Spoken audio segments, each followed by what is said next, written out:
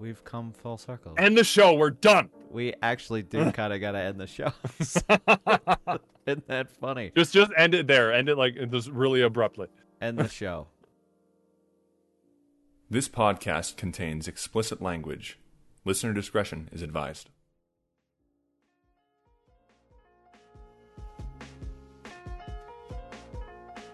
Hello, everybody. Welcome back to the ThunderCast. My name is Christian. My name is Lucas. I'm John. I'm Liam. We have another podcast that talks about movies. And John Tasker, friend of a show. That's right, everybody. John is back. Welcome back, John, to the show. We have a number of reasons why John is here today. One is because it was about time. And two, we're doing a fun little bonus episode. Yes, and it's a mystery. Oh God! And we're doing a fun little bonus episode after this that'll be going up on our Patreon following the recording of this, which should be out on Patreon on November 28th. Which is funny because this episode that you're currently watching on YouTube doesn't come out until December or something, Friday. So anyway, yes, hello, welcome back to the ThunderCast, a podcast that is so infrequent we might as well be a James Cameron movie. Isn't that fun? One every 12 years or so, right? Can I be T-1000? It is roughly once every 12 years for this fucking show. All right, everybody. For those of you that are unaware of how we do things here, we're going to just do kind of a round table, talk about the movies that we've seen recently, the things that we've ingested. Movies, books, television, music, whatever the hell you happen to have ingested. So yeah, we'll go right into the news. Fuck, I can't say the ingestion anymore because that's the whole show. So let's let John go. Welcome back to the show, John. I almost said welcome back to the John show. This is the John show now that I'm here. Yeah. It's a John Tasker show.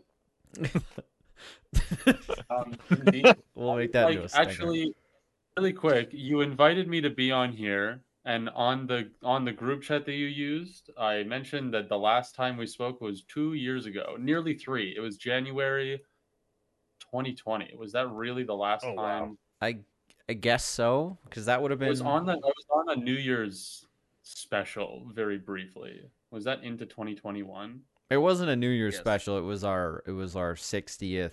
That would have been the last one that you would have been on. Would have been on episode 60, which was a live show. So 10 Feels episodes like years ago. ago. It literally was. And for a stretch of episodes, John was me. That's true. Yeah. Yeah. Yes. For those of you was a watching lot at of home right now, you might see a little bit of lag. I think that's because my partner is watching White Lotus right now. So if you're seeing a little bit of lag for what these three are doing, then I apologize for that. Anyway, John, what do you that, or it could be like one of those instances where it's like, oh, don't, guys, I apologize for slag or noise in the background, only for the audience to hear absolutely nothing. It could be. Like last time. Genuinely, it could be. John, what do you got for us today?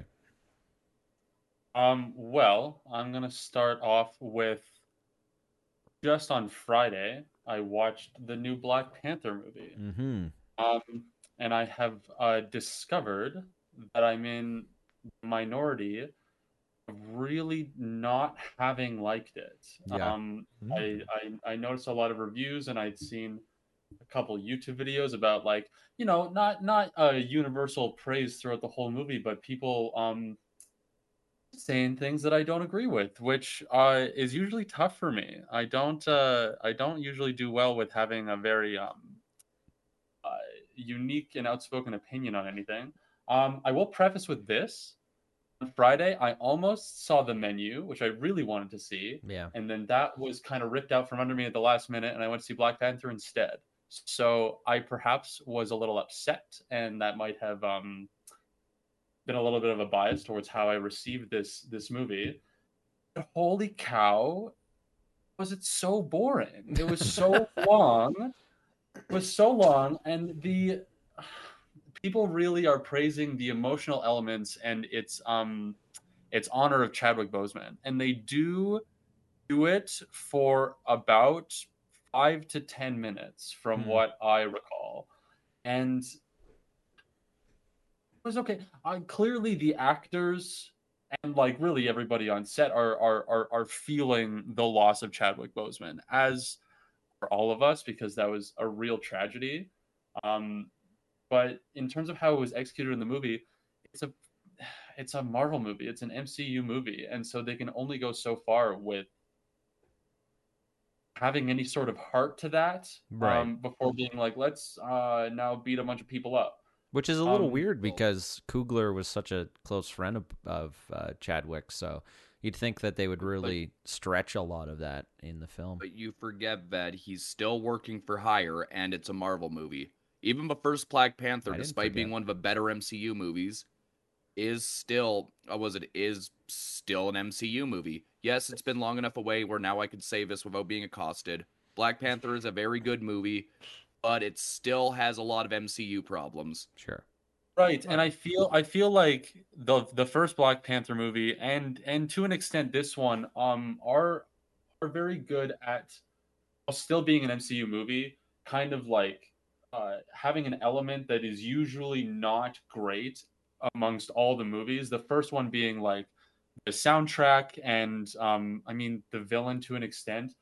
And then this one being the cinematography. Like it does look gorgeous, and it is like it's a very colorful movie. When I mean I haven't seen much of Phase 4, granted, but I do know that apart from like Ragnarok, usually these movies have a very gray, muted tone to them. And on the note of Ryan Coogler and company, it is astounding that this movie was able to even be made, because from what I learned after watching it, they had the script written for Black Panther 2 before Chadwick Boseman died. Oh, right. So they really just like they redid it.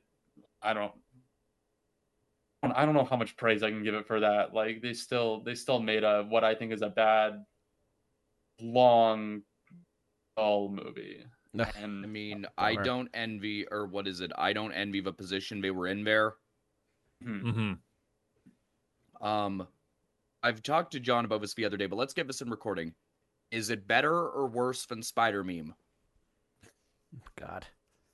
okay, I found this question difficult to answer when you asked me in the first place, because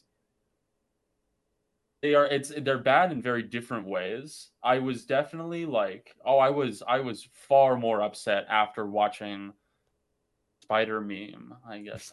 You'll Calling placate it by this? the actual Thanks. title would imply it's a real movie. Oh, God. Right. I mean, it is technically a real movie, Liam, so. It's barely a real movie. They really go out of their way to be like, It's by how our do we standards, make this maybe, but not by do real definition. this is a podcast about movies, so I think we have the authority to be like, We don't have any fucking authority at all. If my dad can call Robin Hood Men in Tights not a real movie, I can call Spider Meme not a real movie. All right. Robin Hood Men in Tights is a real movie. What the fuck is he talking That's about? a good one, too. I don't know. Don't ask me. Take it up with my father. I just used him as an example. Call I us. can go beat him up. Yeah, so Black Panther, fine, whatever. Spider Meme, bad. And I didn't like it. But anyway, that's not part of my spiel. So I'm finished. We can pass it on to the next person. All right, Lucas, go ahead. All right. I don't know if this one is shared with Liam or not. I don't know if he did watch it, but I'm not all the way done, but I am about halfway through Dragon Prince season 4. Shit, I haven't started yet. Oh yeah. I don't even know it came out. Yeah, It slipped right by me. Yeah, it kind of slipped by everyone I know who watches it. Like I texted my cousin like, "Hey, did you know Dragon Prince season 4 is out?" He's like, "Wait, what?" When did that happen? But so far it takes place a couple of years after the end of season 3, because there's a couple of years in between production as well. Well, yeah, because this was it? They thought the third season was going to be the last, so it ended in kind of a weird place. And even then, I thought it was a little rushed. Yeah. Season 3 was very, very, very clearly just they thought it was going to end. They're like, shit, we got to wrap everything up. And then season 4 comes along, and they're like, oh, what do we do now? That's not to say it's bad, but it's the first couple of episodes are really rocky. Like it kind of feels like they don't really know what to do. Like they have a story idea that they're working towards, but it kind of feels like most of the voice actors aren't really trying that hard. And like the animation in some spots is kind of cheap looking. And it's not as bad as season 1 where it was like running at 12 frames a second. But right. Yeah. I don't know, it's getting better as it goes, but it had a bit of a rocky start. How many episodes? I believe there's 10, I think. Okay. 12? And how far into it are you? I'm like I think I finished episode 6 last night. Oh boy, halfway and it still hasn't like. I mean, it's getting better. It's getting better, but sorry. Or does it still have a problem? My biggest overall criticism with the Dragon Prince, which What is was that that, is that I think it's kind of a spineless kid show. It's kind of, but they take a few bigger swings, I think, so far. It's a kids show, and they say the word kill. Oh, Gasp. crap! Does anybody smoke a cigarette? I don't think so. Well, no, I mean like I just have always given that this show was made by a lot of the same people who did Avatar: The Last Airbender, and Avatar was spectacular for pushing the bounds of what you can do on a kid show. Yeah, it's a little more adult in terms of the subject matter, but like it's still very much a kids show, and it's still like they make it specifically for kids without the intent of challenging those kids. Right. The animation is still like okay for the most part. That was my biggest question. I've never been improved. I've never been the biggest fan of Dragon Prince's animation style. It's like 3D. It's better than most 3D like kids cartoons. It kind of has that weird cell shady look at times. Yeah. So like I enjoy it. I watch it largely because I enjoy it well enough. But like me and my cousin often watch it together. We haven't watched it this season together because just haven't found the time. But yeah, I'm kind of on it so far. Oh yeah. I want to like it more than I do, but so far it's a little weaker than like seasons 1 and 2. I think it's probably better than season 3 so far. But yeah. Yeah. Bummer. Yeah. We're off to a great start for everybody. All right, I'm done. Liam, go ahead. All right, I guess I'll start with one that I saw with work and Christian. Yes. We Halloween ends. No, that one doesn't work. Jackass. We saw what do you call? We saw Black Adam. The what is it? 10-15-year film of a making where The Rock plays the really well-regarded and popular DC comic superhero or supervillain in a movie that's about what you'd expect from a movie that's been in development for 15 years and only just came out now. Yep. Like, honestly, it's script so terrible, I'm shocked. It feels like it was written 10 years ago, and they just haven't updated the script since. 10 years ago. It has the same problem all scripts with like 10 years in development have, where like it's exposition all over the place. Like there's like a 45-minute slump of just re-explaining things over and over. Mm-hmm. Roughly every 5 minutes and every scene they have to explain to you what happened in the last scene. And considering some of the last scenes were just people explaining what happened in the last scene, it's a lot of that. There's also like 2 characters that did not need to be in it at all.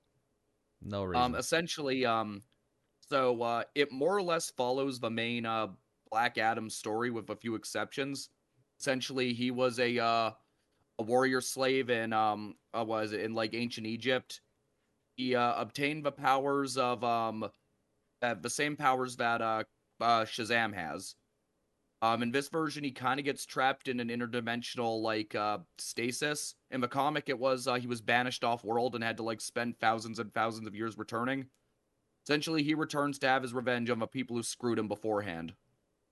And the JSA, the Justice Society of America, kind of show up to try and tell him, no, you can't go around and kill people. Because here's the thing, it's a very violent film. Oh yeah, no, that's one thing. So I didn't hate this movie. There are actually a few things I kind of thought were cool. One of it being that it's surprisingly really violent.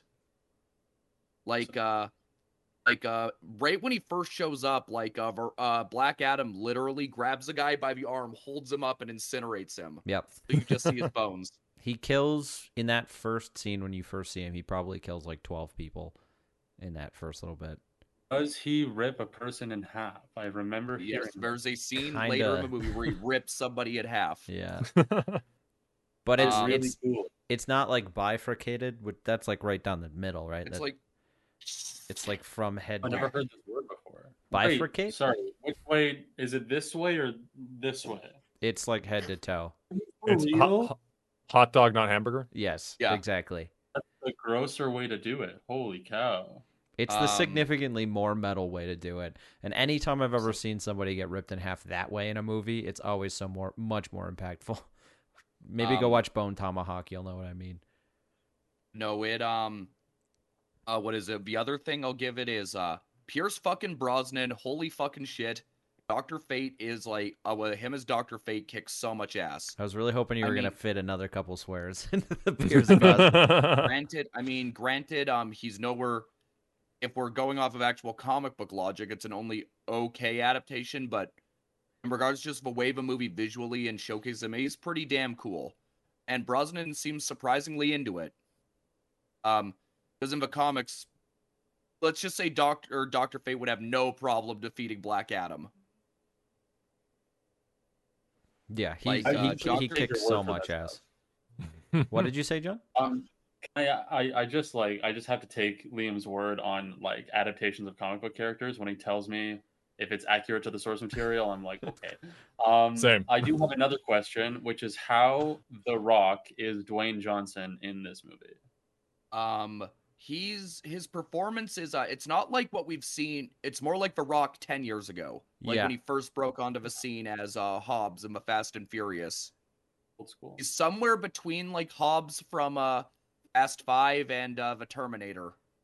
I would even say he's like run down with like Sean William Scott era Rock a lot of the time. Like Yeah, but he's not very comedic outside of his stoicness. that's what makes it funny. Because he's so Drax-like, you know, just Is it meant taking to everything be way too funny? seriously.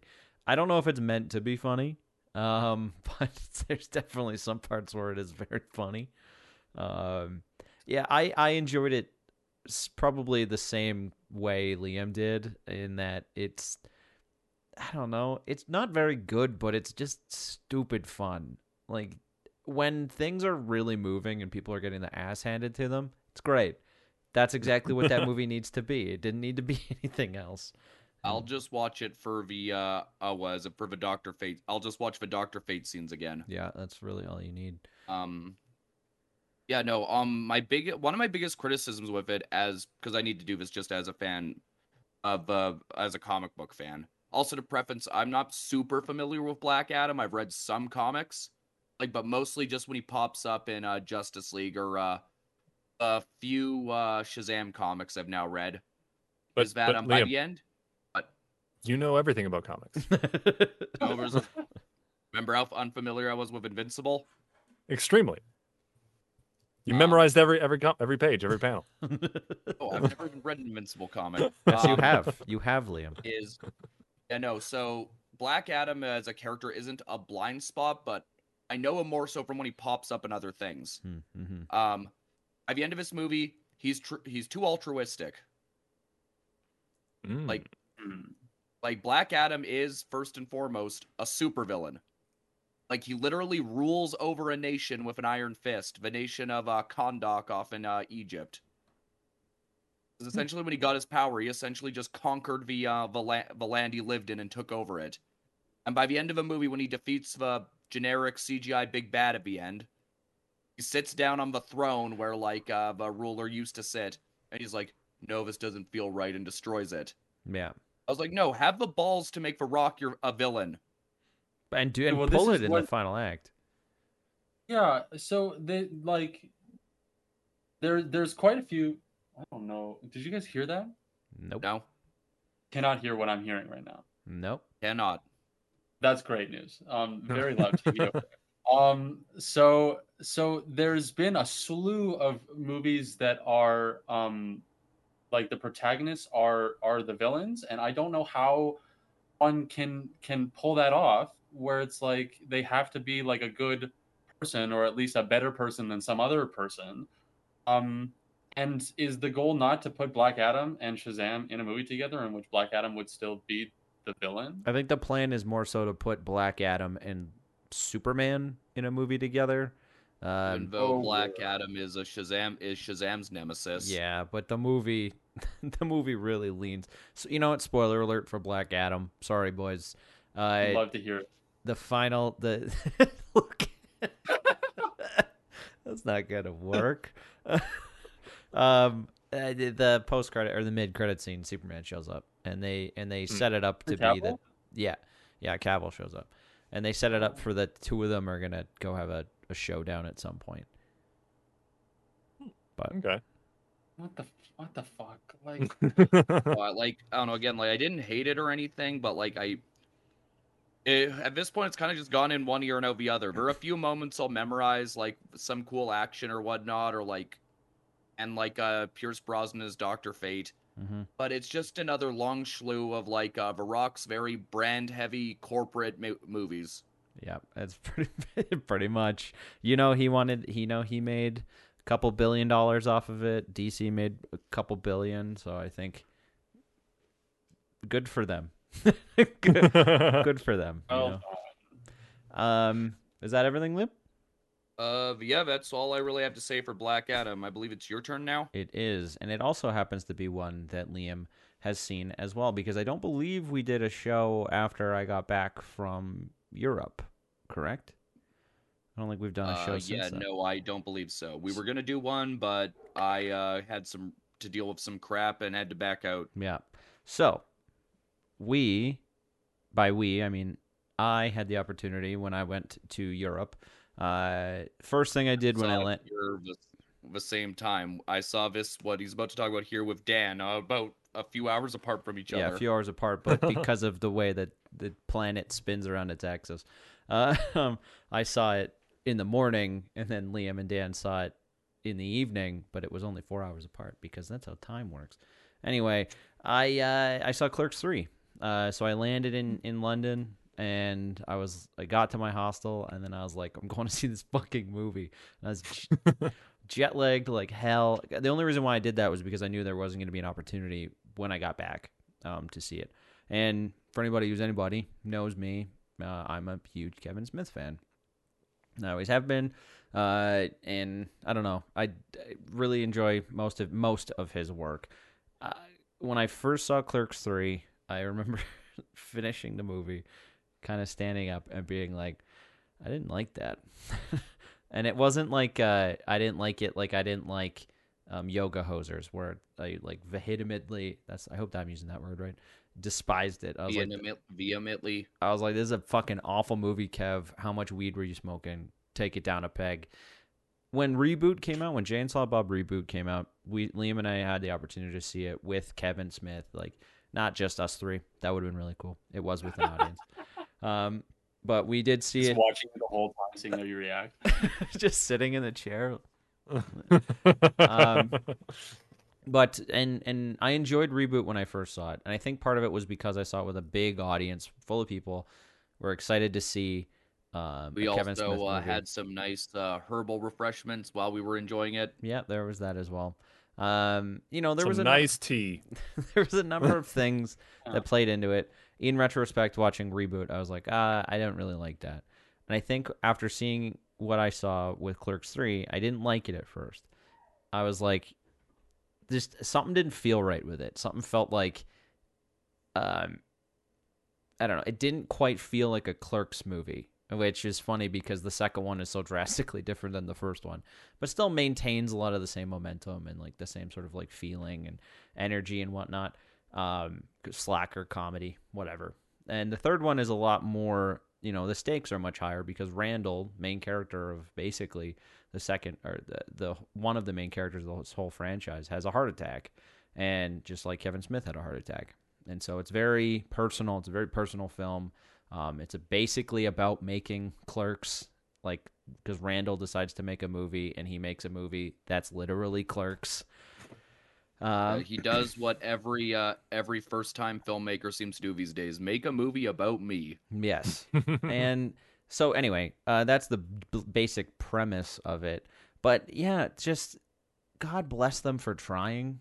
Like the people in the movie, like Brian O'Halloran, Jeff Anderson, they're really trying. They're trying really hard, and you can tell that they are trying to pull on your heartstrings. But I think that's where the movie kind of flops, is that Kevin Smith made a movie to make you cry. He didn't try to make a movie that actually was saying something. Like, ultimately, it does end up talking about friendship. It's pretty much just saying the same thing that the other Clerks movies have kind of said. Yeah, but with more higher stakes, you know. I think the problem here, I'm just going to say straight up, I have a very interesting relationship with this movie. Where, like, there are some moments where I don't know there are some days I don't like it, there are some days I really like it. Yeah. But I think the problem is that it kind of just is a summary of everything Kevin Smith was and is, for better or for worse. Like, and when I say is right now, it means just very indulgent of himself, like constantly just kind of like relishing in like, but not really growing up and just kind of staying where you are. And just like, again, just like really just these days, Kevin Smith has just kind of become way too into himself. A little and bit. way too indulgent of his career and his successes. Not in like an obnoxious, like, look at what I did this, but in a, but more so in a like, wow, I can't believe this actually happened to me. Look at all these friends I made along the way. But it's kind of wearing thin at this point. A little bit. Yeah. And so I've seen it 3 times now. So I watched it once in that movie theater. I watched it once at home by myself. And then I watched it once with Liam over Discord. And I think the first time I was like, okay, great. My eyes have been opened. I'm aware of this film. I can say that I've seen it. And then the second time I was like, holy shit, this is not funny. I don't like it. I was kind of mad because I was like, why am I not laughing?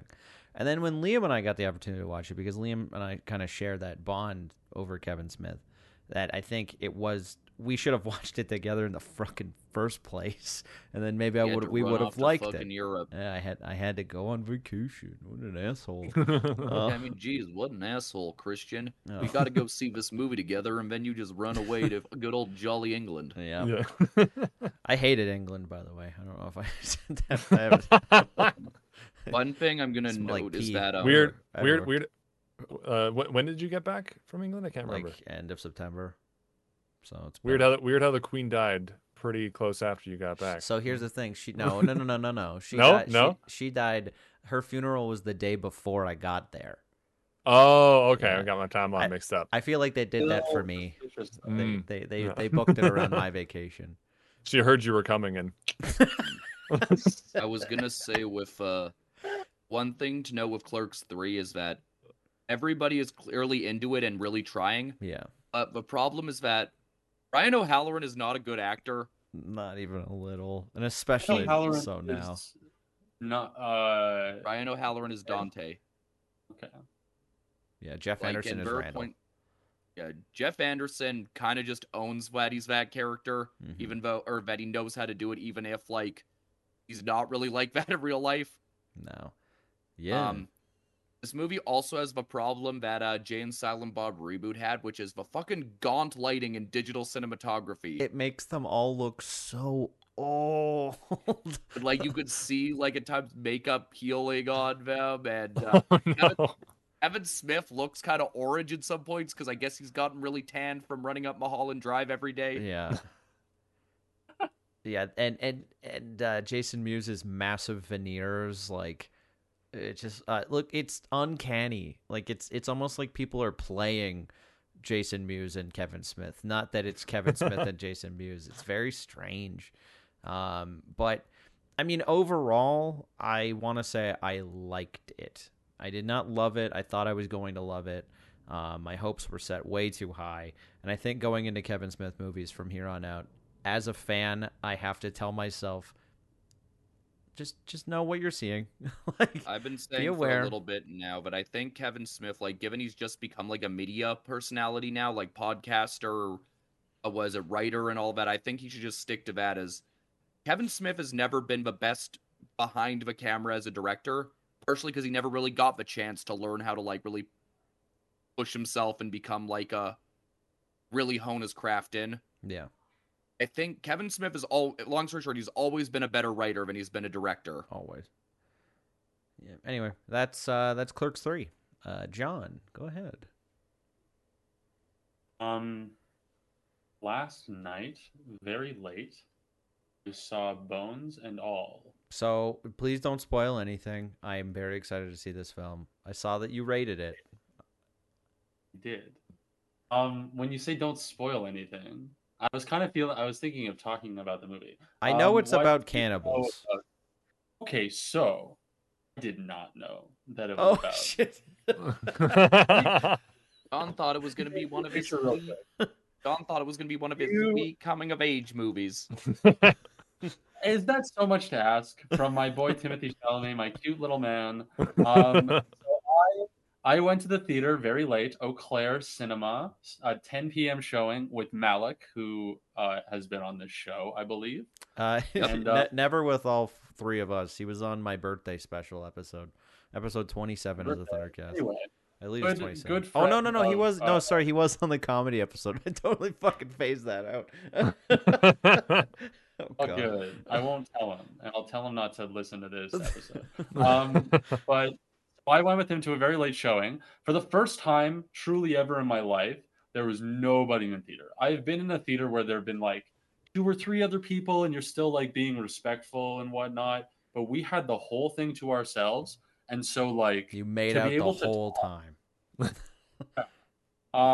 yeah, just so I don't even remember the movie.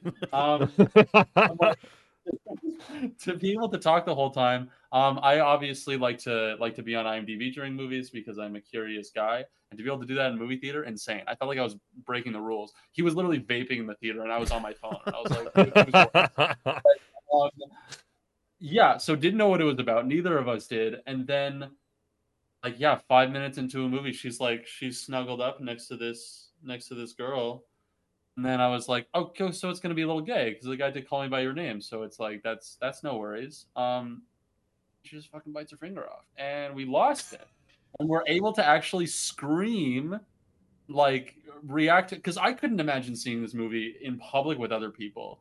I will try not to I'm not gonna spoil it or anything. We'll say it's proper grotesque, Oh great. In Well, I mean, such a beautiful way. take that what you will, Christian. John doesn't have a very high tolerance for gore or gross things. Okay, fair enough. The best I can do is Tarantino because it's so stylized that I'm like, oh, this is not real. But no, they went pretty fucking ham with this movie. But like I said, it's like, oh, it's what a beautiful story about these people who eat people. I couldn't believe watching. It's like so like I described it as art house cannibalism. I didn't know that could exist. Mark Rylance, what a treat he is in this movie. Literally. Chalamet, I didn't even realize. Chalamet, who you can think of Chalamet what you will. I oscillate between loving and absolutely hating him. I do believe that 100% of my hatred comes from envy of him and Pretty Little Face. But he's great in this movie. He's honestly like quite understated.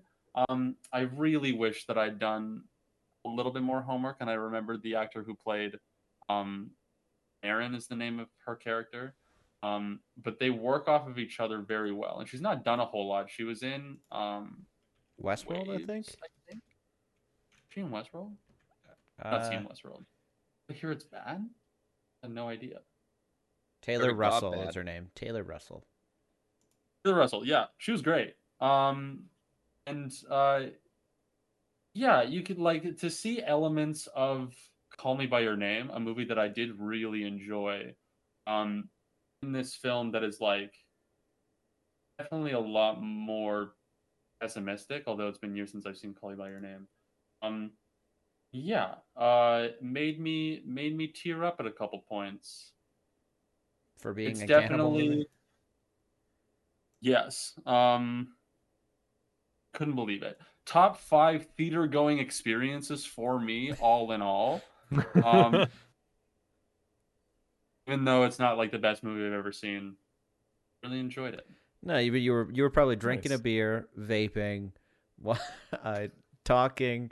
Watch. You should have just No, like fucking watched it that at all plays. home. That definitely all plays.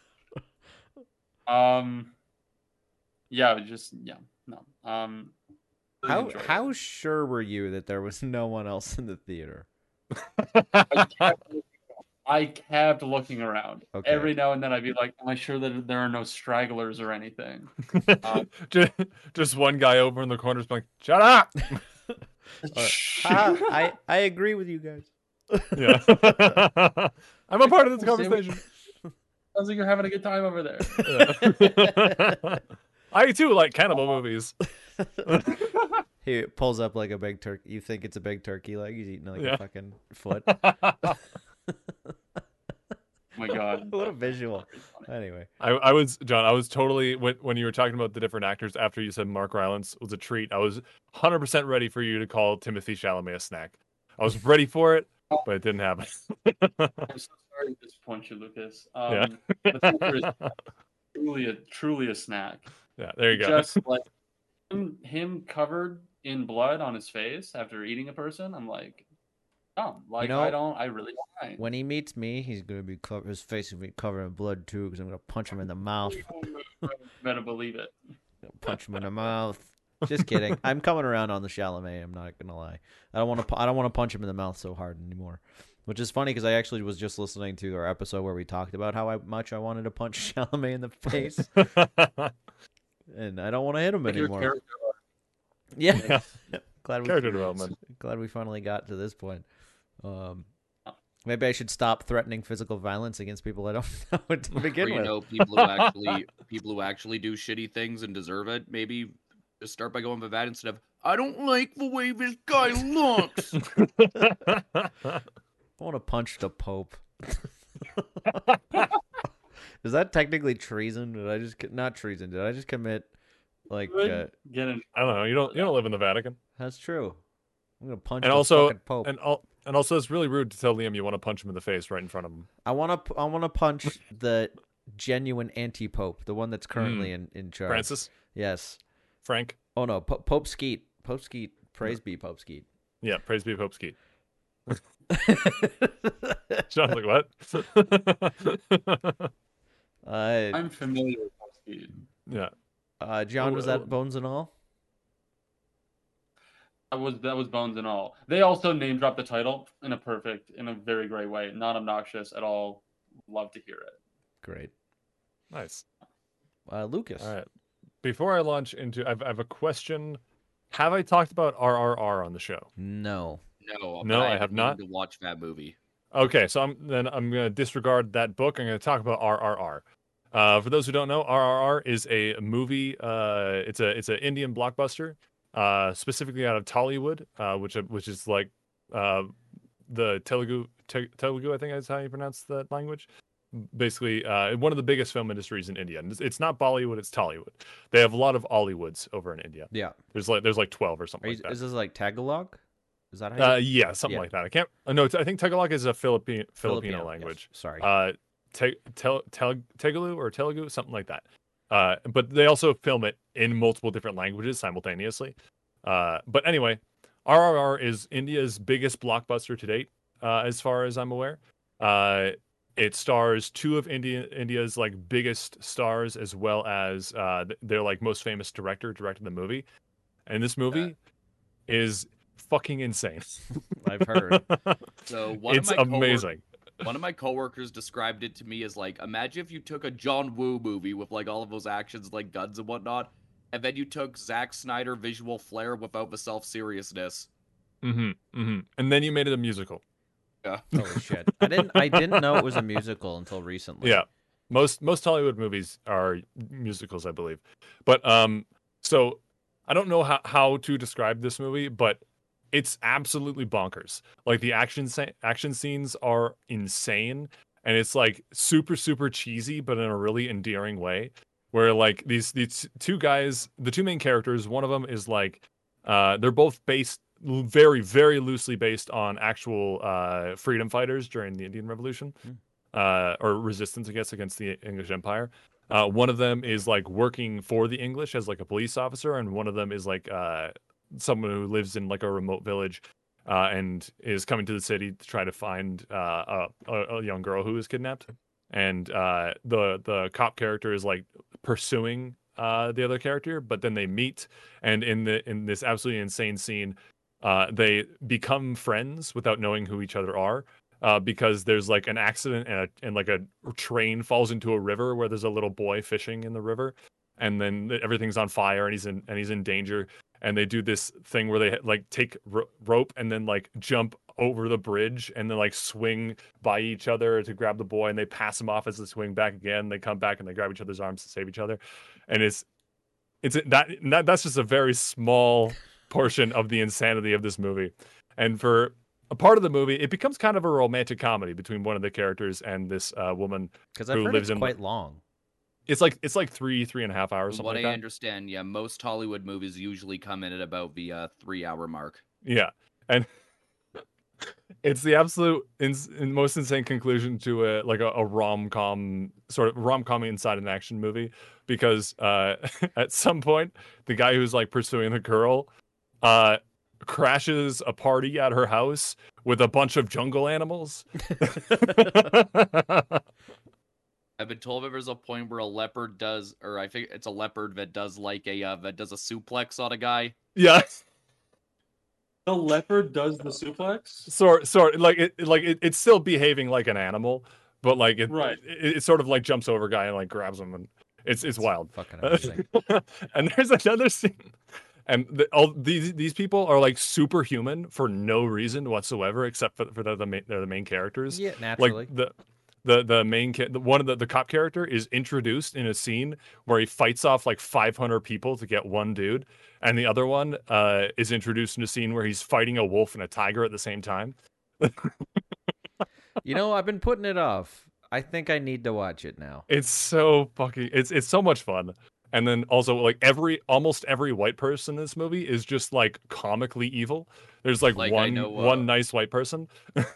I know Ray Stevenson plays one of them, and one of our friends at work was like, no, this guy is just fucking evil. Like the most cartoonishly over the top way, this guy is fucking evil.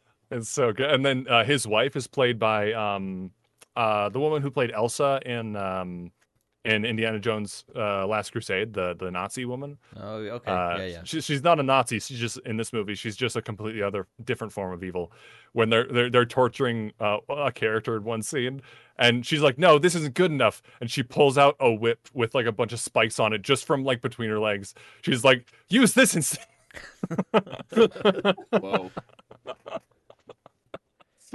And so, and then there's a scene where I don't want to spoil too much. I've already spoiled a bit, I feel like, but there's a scene where one character has to break another character out of prison, and how they do it is one character just goes up to the door and rips it off its hinges, and then the other guy he's been in prison for a while, so I guess his legs aren't working very well or something. So he jumps up on the other guy's shoulders, and the other guy runs around while the guy on top has these two like full length rifles, and he's shooting guards, and then they're like jumping around doing acrobatics. It's fucking crazy, and I love it. I'm excited by how excited you are. So I feel It's like so good. that's And also a the good music review. and the dance numbers are actually legitimately really good. Well, I mean, that's a given, considering most of their movies have massive, massive dance numbers. Yeah. Yeah. No, I actually don't have a I don't think I've ever seen like a full was it Tollywood or actually any movie. I don't think I've ever seen like an Indian film in general outside of like documentaries. Yeah. Mm-hmm. I think there was the Honest trailer that was like, "You've seen Slumdog Millionaire, and you've seen maybe a clip or two," and like introducing the concept of Indian cinema. Yeah. Well, Slumdog Millionaire is a movie I hate. Not just It's not even an Indian movie. No, it's, yeah, no, it's to be honest, I think I find it really patronizing towards at least the knowledge I have of Bollywood cinema. I'm pretty sure they do Right. too, and that's why they're like, you know what? Fuck Danny Boyle. we're gonna step up this shit. But yeah, I highly recommend it. It is a very long watch, but it is on Netflix. Yeah. And I don't believe there's an English translation, so you'd have to watch it with subtitles. But there is a lot of English spoken in it because there are a lot of British people in the movie because colonialism. Yeah. But John's like, yeah, colonialism. I celebrate both American and Canadian Thanksgiving. Yeah. Yeah, 2 turkeys that way. But highly recommend RRR. It's a ton of fun. Don't take it seriously, obviously. I've been meaning to watch it for a while. Yeah, and it's definitely some form of propaganda. I don't know what it's propagandizing, but it feels like propaganda to me. I want to say Blue Lives Matter. Oh, you fucking idiot! But it's definitely like a celebration of like the Indian freedom fighters during the British rule of India. Yeah. And it's absolutely not historically accurate in any way from what I understand. But it's a ton of fun. It's not in modern day. No, it takes place in 30s or 40s, I think. Maybe earlier. I can't remember. Oh. First half of the 20th century for sure. Okay, that spices it up even more for me. No. But yeah, I highly recommend it. But that's my spiel. Awesome. Liam. All right, I'll talk just because I have a feeling the other movie I saw in here, Christian will talk about. And part of it is that I don't really have a lot to say about that one, or don't really want to talk too much about it. I haven't finished it yet, but I've been watching Guillermo del Toro's Cabinet of Curiosities, which is an original show made by Guillermo del Toro for Netflix, where essentially it's in the same vein as something like Tales of a Crypt or Alfred Hitchcock Presents, where Guillermo del Toro, essentially he contracted a bunch of his friends or filmmakers he admires, just come and make like a bunch of 30 minute to an hour long short films, just built around like different or shared sensibilities. So like you got directors on like what is it? Like one of them is done by the cinematographer for Pan's Labyrinth. One is done by the lady who did the Babadook. The guy who did The Empty Man did one. And I haven't seen this one yet, but there's an episode I know that's done by the same guy who did Mandy. Mm-hmm. Essentially, the way it works is Del Toro comes out, he introduces the episode and theme next to a huge cabinet, opens a drawer, pulls out an item that is kind of related to the theme going on, kind of gives you the spiel, and then the episode starts. I love that. I love the idea of someone hosting the show. Like, because you had the Twilight Zone, you got Alfred Hitchcock Presents, what was that? The Outer Limits? Is that the other one with Rod Serling? Sorry, my dog. My dog is. I don't know if you can hear him in the background. He's yelping. Always when I start to talk. Hey, sorry, my dog. I can hear him. He's being annoying. But the episodes I've seen, I haven't disliked any of them. There's definitely some I've liked more than others, but there haven't been any I've actively disliked. My favorite so far is partially because of how well directed it is, but it's also written by an idiot. It's an episode called The Autopsy, where it's directed by the guy who did The Empty Man, but it's written by David S. Goyer. Oh, but of course. And our audiences know how much Liam loves David S. Goyer. Roll the clip. Sorry, we don't have that ability.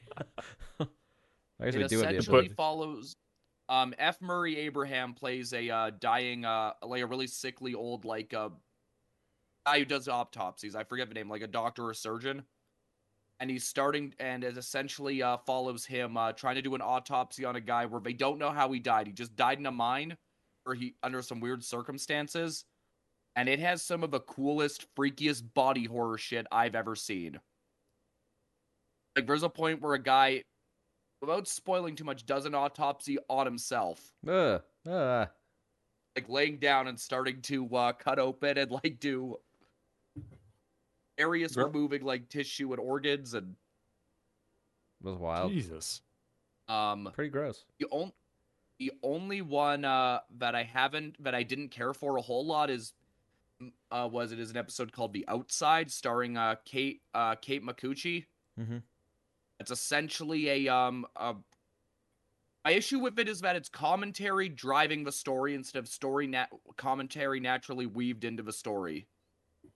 It's essentially just all about like cosmetics and TV ads and like the culture kind of surrounding that and how they kind of prey on insecure people and like force you to kind of give up any form of personal identity or individuality. Right. But no, not all of them have been great, but I've just genuinely enjoyed for at least something about each one I've watched. There's actually one episode with I was telling John a little bit about it. It's directed by the lady who did the first Twilight, and it's based off a Lovecraft story, and it has Ron Weasley chasing after a rat again. Awesome. Didn't tell me about this.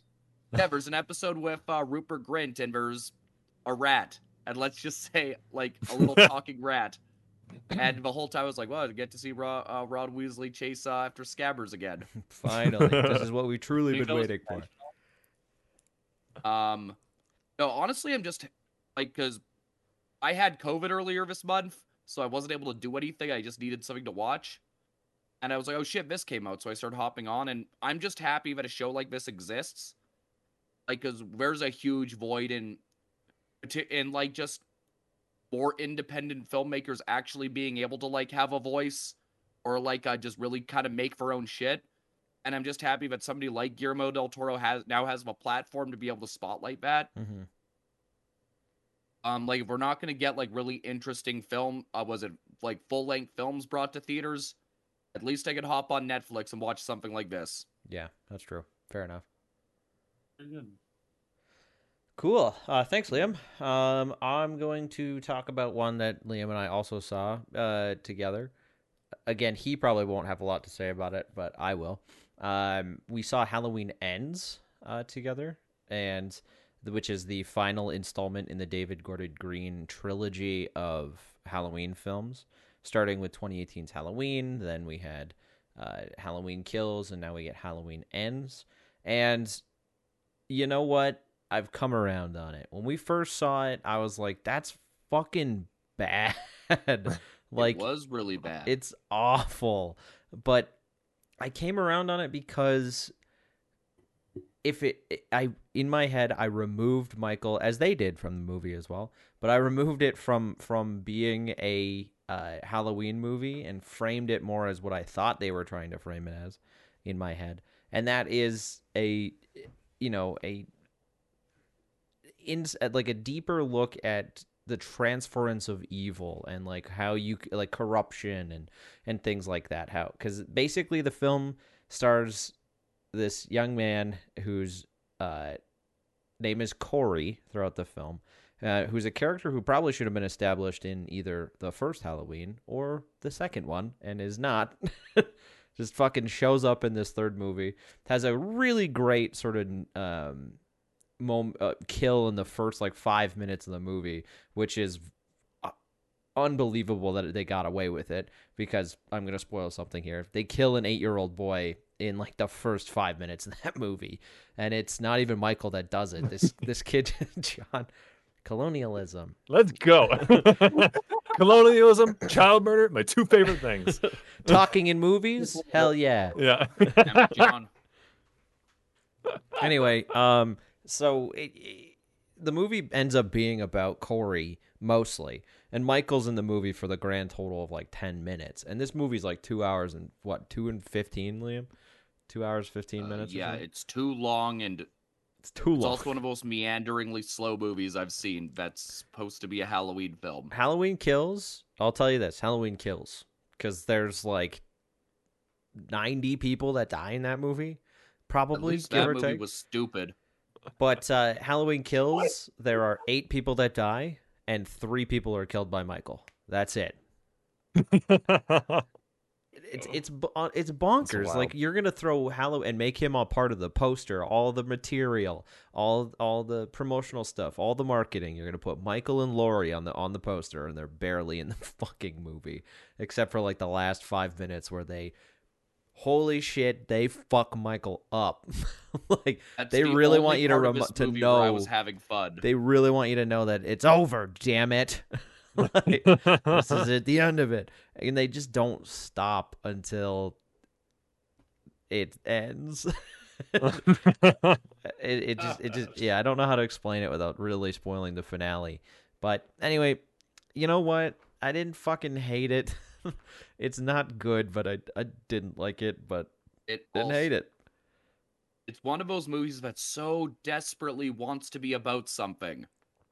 And it But tries. it's also not only is its commentary fucking obvious, but it's also just so meandering. There's a lot in there that I thought could have been really interesting and have a lot of potential, but it plays more like a bad rom-com about two outcasts than it does an actual interesting movie to watch. It is a romance film for about 40 minutes, 40 or 50 minutes, and the movie's like 2.5 hours long. And most of it's a romance film. And it's like, fucking stab somebody. Like, And a not very good one. I'm talking like John Green's Leftovers. yeah, it's scraping Not even the his barrel. leftovers, the food that falls off his plate onto the ground and he leaves for the dog to pick up. Yeah. Also, I just wanted to say I have never seen a Halloween movie, and one of the reasons is because the villain, obviously iconic villain named Michael Myers. I just see Mike Myers when I imagine Halloween. Makes the movie funnier. It does. I just see Austin Powers just like murdering people with a knife. Happy Halloween, Baby baby. Driver made that joke. Yeah, I know, but that's what I see. I hear Michael Myers and I see Austin Powers. Like, Well, like all of these movies kind of just continue to prove to me there's a reason Halloween should never have been a franchise. Should have just left it at number one, never done anything else. Halloween does not translate to a franchise. No, he's a one-trick pony. He yell a bunch of babysitters. Okay, you can go home now. That's the point, Mike. Okay, also in the Halloween movie, as soon as I found out that this movie was called Halloween Ends, I was like, yeah, fucking right. Like, there's no way on It's not. It's not going to be over. This is it for what they established, at least because technically speaking, this trilogy is a sequel to the original movie from 78 or 70. Yeah, 78. And so, there's 4 Halloween movies that you can look at as like these ones are canon. Great.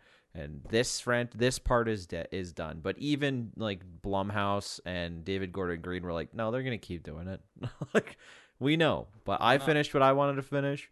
They're going to bring Michael back. They're fucking always going to find a way to bring Michael back. Always. Because people go see those movies. I'm one of those suckers. I stood by that after I enjoyed the first one the first Gordon Green film well enough. And even then I was like, leave it here, guys. No more Halloween movies. You're just going to fuck it up again. But then, Liam, and I saw the second one, and it was awesome. I mean, it was fucking stupid, but I enjoyed myself while I was watching it. I had so much fun. You showed me the clip of like the car door putting the guy into the fucking. That's stupid. That's the good shit.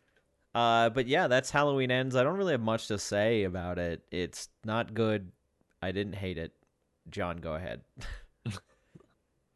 Okay. How many rounds of these are we doing? We're doing. Think we can we can probably do one last rounds because we're at an hour right now. So Well, I'm pretty much out now at this point. Yeah, so last round. Okay. I will end this round with a recommendation because I want to talk about the fact that I rewatched Knives Out just yesterday morning. Why would you do such a thing? For no reason at all. Well, I mean, like it is in my top 10 films. It has been since I watched it back in 2019. It's probably the 5th time I've seen it, 4th or 5th. And it is a spectacular movie. I just want to just want to reiterate that, like, it's, as many people have called it, a modern classic. It is a perfect movie. There's every time I watch it, there's something new that just kind of pops up. I'm like, yay! Oh, I really like that detail, and it's become a bit of a comfort movie for me. Um, I won't, I won't go too far into it. I don't know how much we're gonna retrospectively talk about it, but yeah, just what an amazing movie with an amazing cast, um, an amazing setting. Yeah, really like it. The other thing that I want to talk about, so I'll do a little half and half, is this show called Search Party. Oh, I've heard of Um, that. I had also just heard of it, and didn't really think anything of it. The main actor is maybe Funke from Arrested Development, Ali and the Socket, show, is that her name? um, did you say Alicia Sakat? Ali Socket. Yes, Yeah. something like, yeah, yeah. Yeah. Yeah, so it follows these four people who are awful people. Um, they find out that like a mutual friend of theirs from college has gone missing. And Ali Sakat um develops a bit of an obsession with it.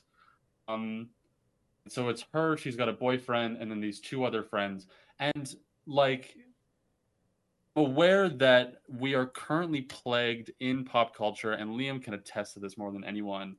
Um, Protagonists that are scum of the earth,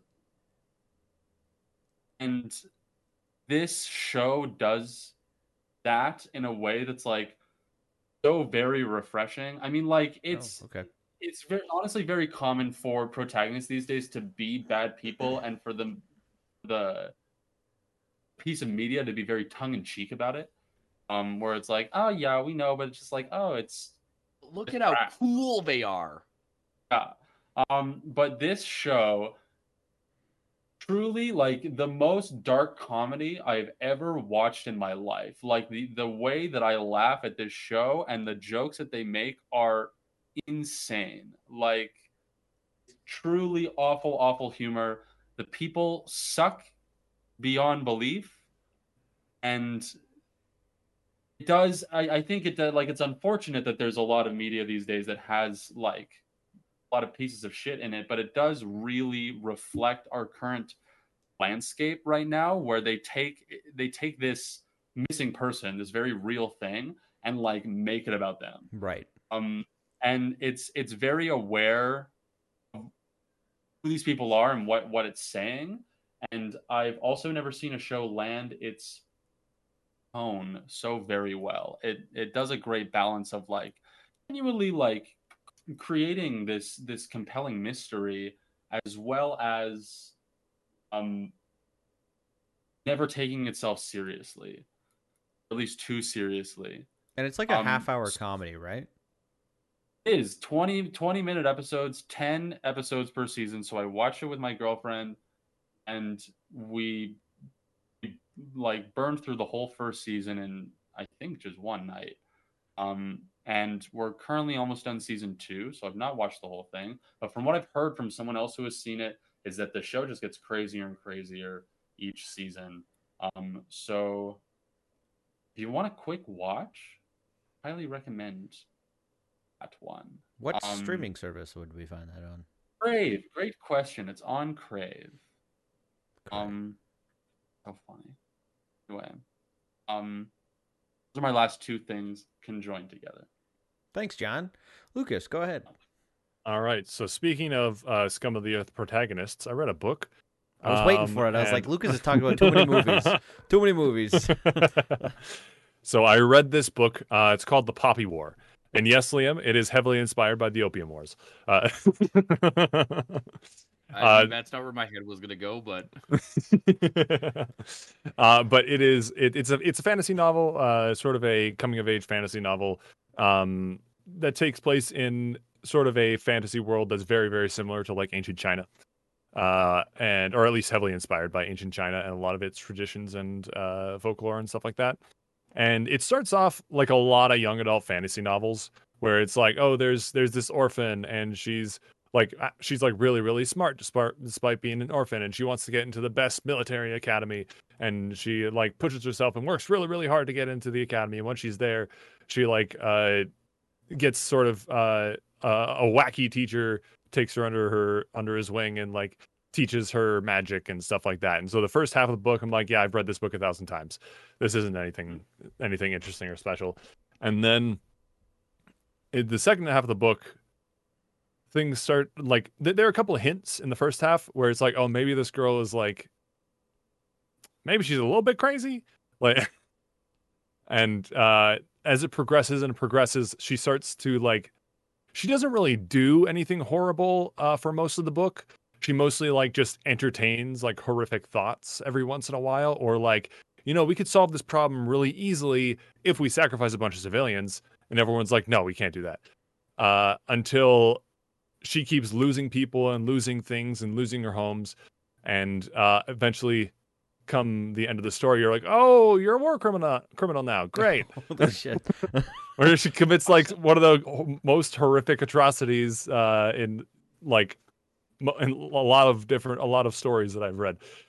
It kind of sounds like at the end there should be like a Smokey the Bear advertisement. It's like only you can prevent forest fires. It's like only you can prevent war criminals. Only you can stop yourself from becoming a war criminal. And the last sort of section of the book kind of made it worth it, because it's one of those things where like you get to the book and suddenly a lot of things throughout the back half of the book like start to make sense. Like things start to connect and everything sort of comes together, and it's just like she was the villain the whole time. Great. Yeah, that was kind of neat. But it's a pretty decent read. I've never really read a young adult book that sort of went that direction. Although by the end of the book, it's not a young adult book. It's still sort of a coming of age story, but definitely not a young adult book. yeah. Some of the descriptions are fucking horrific. How long is it? Question or a couple questions. Mm-hmm. How long does it take you to read a book usually? I mean, Christian said, "How long is the book?" I can't remember. I technically I listened to this one. I didn't technically read it, but usually it takes me about 2 weeks to listen to a book because that's how long the library gives me. Were you like, out of curiosity, were you not feeling it the whole time? Like, when do you decide to stop engaging in a book? They just seem so long that it's like, I don't know. Did you feel the need to finish it? You're like, I'm not liking this, and then you ended up. It wasn't. Yeah, I mean, it wasn't like I was disliking it, and like, it's like audiobooks are fairly like, in my opinion, a fairly like low commitment level, despite how long they are, because like you don't actually have to sit down and read the book and do nothing else. You can listen to it while you're like doing the dishes or doing the laundry or walking to work and all sorts of stuff like that. So like I just like gradually listen to it while doing other things. Is kind of how I consume a lot of books. Not all books, but a lot of them. Especially since I get audiobooks free with my library card. Thanks, Libby. Libby's great. Plug in the library. I love that. Yeah. But how long is the book? Let me check. Also, the author, it's written by R.F. Kuang. And audiobook length, let me Google that. About 19 and a half hours. Oh, okay. So it's a mid-length novel, at least for the stuff that I read. Yeah. But yeah, it was a pretty good read. I think a lot of people get a kick out of it. If you're squeamish, don't read it because there's some really really disgusting descriptions of gore and things that soldiers do to people in sacked cities. But yeah, other than that, it's pretty good. Nice. All right, Liam, go ahead. All right. I guess one thing I've kind of talked about it in passing before, but like I've been doing my rewatch of every few years, like every 3 or 4 years or so, I decide to rewatch a bunch of DCAU shows. Like starting with Batman the Animated Series and ending with Justice League Unlimited. Artemis was brought on. Like I was kind of in a mood to watch some actual like good comic book shit after Black Adam, but it really got spearheaded by of a passing of Kevin Conroy, who like Mhm. has always been my Batman. Like, and I would argue the best Batman that there ever was. So I kind of decided to go back and watch DCAU, and yeah, all these shows still fucking rule. Even to this day. Yeah, like I sent Lucas a clip from one episode, and he was like, "Fuck, that's actually really heavy for a kid show." It was. Is it Batman with the girl in the swing? No, No. no, it's essentially the Amazo android is returning to Earth, and they have to protect Lex Luthor because they think it wants to kill him. Also, And this it was very heavy for a kids show, but also fucking wild without context. I Yeah. can imagine, yeah. No, like what do you call but essentially it's been joked for years about how the versions of the DC universe made for kids is more adult than the versions we've gotten made for adults. Mm-hmm. And yeah, that continues to hold true. The animation's all still great, though by the time they get to Justice League Unlimited, they use a little bit more CGI, partially because there's so many characters and like they have a bunch of like ships and whatnot to transport to Earth. Yeah, how could you not like supplement some of the work, right? There's also a lot more celebrity voices that I remembered being on there. Like John C. McKinley voices the Atom in a few episodes. There's like you've got a bunch of Whedon actors on it. No, really. Oh. Like Amy Acker, what's her name? The woman who plays Nara on Firefly. I don't know. She's also in Deadpool. Marina Baccarin, is that her name? Oh, yeah. Yep, her. Adam Baldwin's in a few episodes, though he was also in a lot of kid shows of that time. Like he was on fucking Jackie Chan Adventures as a main role. Was he Jackie Chan? No. Oh. This is the third time. Do I need to go for 3 and say you idiot? What was the first one? That's 4. I'm sure. I'm sure it happened. I don't remember. But no. It's also still like it's still the version I go to my head when I go to in my head where I read a lot of these when I read a lot of these characters. It has probably next to Christopher Reeve, this is the only like really worthwhile on-screen version of Superman. Mm-hmm. There's Kevin Conroy as Batman is iconic. It's also the show that introduced me to a lot of certain characters. Like given I was so young though when the show started. Like was what introduced me to Green Lantern and the Flash. And also there's the fact that there's a lot of really they sneak a lot of really adult jokes also under the radar. Like there's one bit where the Flash is talking to Hawkgirl about how he's the fastest man alive, and she says, "Well, that might explain why you can't catch a date." Because he comes too fast. Yeah. Yeah, there's Oh, another okay. point where it's implied that he's receiving a blowjob. Oh, from Wonder Woman, right? No. There's this really fun episode where the Flash and Lex Luthor accidentally switch bodies. And one of the ladies, I forget the character's name, but she essentially is trying to tell Lex to relax. And since the Flash, it's like, how are we going to relax? And she takes him into a robe. It's like, God, how do you call that relaxing? We lost John momentarily. Oh no. John is back. I missed the best part. They took him to a room and what? She takes him into the And you'll room never know. Takes him into a room. She essentially says, like, hey, why don't we try something relaxing? And then, he kind of lays down he sits down on the chair. She bends down, and then it cuts to outside the robe. And he's like, how is that relaxing? As he runs out. Huh. That's far more than an implication. Yeah. And the only thing is she goes, even in the animated, she goes. For those of you not watching us on YouTube, you missed a great physical comedy honestly, bit. At this point, I know a lot of people who are like, I still think I like comic books and superheroes, but I don't want to watch any more Marvel movies. So Yeah. I'm telling them like, well, just fuck Marvel, just go watch DCAU. Yeah. Okay. Like, just honestly, it's better than just about anything Alright. else out there. Anything else out there when it comes to comic book shows. Yeah, and that's totally fair. I think there honestly there are like 3 levels of like enjoying superhero related media right now, and if you happen to enjoy watching the Marvel movies, and like all the fucking power to you, but I just really hope you recognize that you're not getting the highest quality that is potentially out there. Just like, well, I don't watch cartoons. It's like, maybe you should fucking watch some cartoons then. I don't care. Cartoons rule. Yeah. I mean, it's better than a lot of shitty live action shows or things we see these days. Yeah. Or even around that time as well, because we also had fucking Smallville on TV then. Yeah. Anyway, is that everything there, Liam? Yep, I got really nothing else that I've watched or seen. Amazing.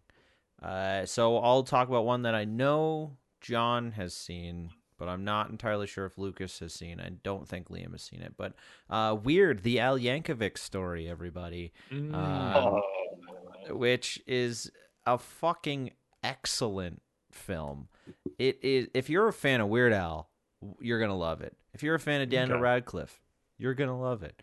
If you're a fan of weird, absurdist sort of parody films, you're gonna love it. If you don't like any of those things, you're probably still gonna love it. I don't know how it works, but for some reason that works.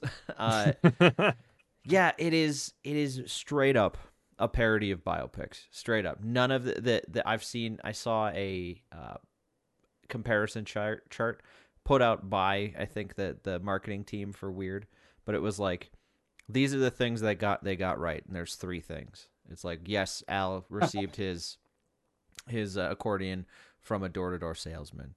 Yes, Weird Al is probably the best accordion player in a very specific genre. And then there's a third one I can't remember. But then it's like everything that everything that's not true. Literally everything else in this movie. I was wondering because I saw a description of it. I kind of assumed it would be a parody of biopics because it's Weird Al. Yeah. Like, but like I remember seeing something about how like it covers his entire life and his like depraved lifestyle or something like that. I'm like, that doesn't sound like Weird Al. Weird Al doesn't drink. He doesn't smoke. He's anyway. But it is very, very fun and super funny. If you happen to have Roku channel by chance, you can watch it for free. If you don't, Weird Al's not mad at you if you download it illegally. He even tweeted about it, basically giving everybody permission to do it. Perfect. Which is just great. The movie, there's this great thing with the film that you expect. For some reason, I think there was this expectation that Daniel Radcliffe was going to do all the singing and stuff in the movie, but every time he opens his mouth, Weird Al is singing. And it's so funny. I thought Radcliffe was singing. No, it's Weird Al every single time. It is okay. He is a singer though. Yeah, but they didn't. Radcliffe. Yeah, they didn't go with it. We're gonna have Much more fitting for Weird Al. But that's very funny though. And the movie ends so violently abruptly that it's so fucking good. I can't tell you what happens, but it just ends, and you're like, "Oh wait, what?" And even the movie just makes a joke of it, and as if the whole movie was a joke in on itself. I don't want to say it's high art. It's not a masterpiece. It's probably one of my favorites of the year. I really enjoyed it. I had a lot of fun. I think that's because I'm a Weird Al guy. You know, I've seen Weird Al a couple times, and both times I've seen Weird Al, it was on the Ill-Advised Vanity Tour. So that tells you that I'm actually a fan of Weird Al, because I didn't go to listen to him sing Amish Paradise. I went to go hear him sing The Night Santa Went Crazy. I went there to hear him sing Craigslist. I went there to hear him sing all his original music. But anyway, which is kind of what the movie's about in a way, because it is kind of about him pretending that he wants to make original music. And anyway, there's a great joke. It's funny. Watch the fucking movie.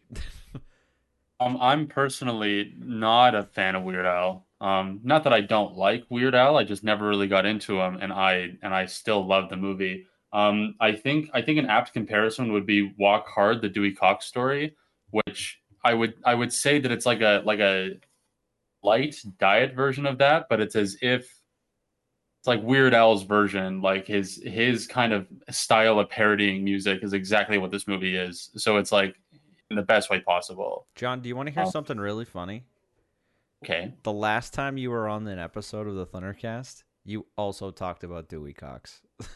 Oh, I had just seen it. You I had had just just watched seen it when that was during like the lockdown when all I was doing was watching movies. Yeah. That's a fucking great movie. It's very Like funny. truly top fucking shelf. I don't think pretty yeah. bad. I don't think that I've seen the full thing, but I think I maybe saw a video about it, and there's like a scene where he's got his fist against the wall and he's like staring off really intensely, and someone's like, "Dude, he's got to think about his whole life before he does a show." You Or know, something want to like hear that. something Like- funny too, Lucas? You said the exact same thing on the Did last I? episode that John was on. Guys, we've hit it.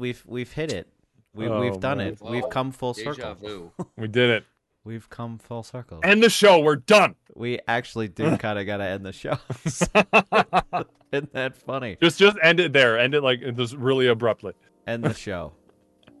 Christian, future Christian, end the fucking show right now. Yeah.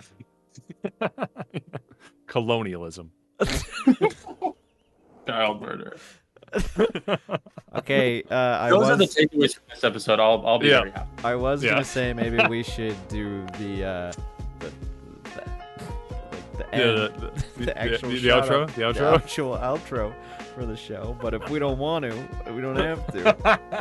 It's our show. Fine. Nobody can tell me what to Yeah. do. Lucas, do you want to handle the outro for me? Sure. Thank you so much for listening to everybody. If you enjoyed the show, please rate us 5 stars on all the podcatchers, Spotify, iTunes, etc. You can follow us on social media at Thunder Lizard Collective. We're just at Thunder Lizard on YouTube now, right? That's right. Yeah, we got the 2 words at Thunder Lizard on YouTube. We are Thunder Lizard OG on Twitter and Thunder Lizard Collective on Instagram. Is that right? Instagram, Facebook, and YouTube. Yes, that's right. Instagram, Facebook. Perfect. We also have another show that comes out almost as infrequently as this one. It's called Thunder and Dragons. It's a D&D actual play podcast with me, Christian, Liam, and our friend Dan. I think we recorded an episode recently, so that was fun. And you can also, if you really enjoyed it, you can subscribe to our Patreon, patreon.com/ThunderLizard. Is it ThunderLizard or ThunderLizard Collective? Nope, Patreon. Patreon.com/ThunderLizard. And on that Perfect. note, I would like to thank our patrons, Kate, Tanya, Manos, Owen, and a returning patron, Scott. So thank you so much for joining us yet again. This has been the ThunderCast for this week. My name is Christian. My name is Lucas. My name is John. And I'm Liam, and we'll see you soon for Mystery. Oh yeah, we didn't tell anybody what we're doing. See you later. Bonus episode is Glass Onion. See you next week. Bye.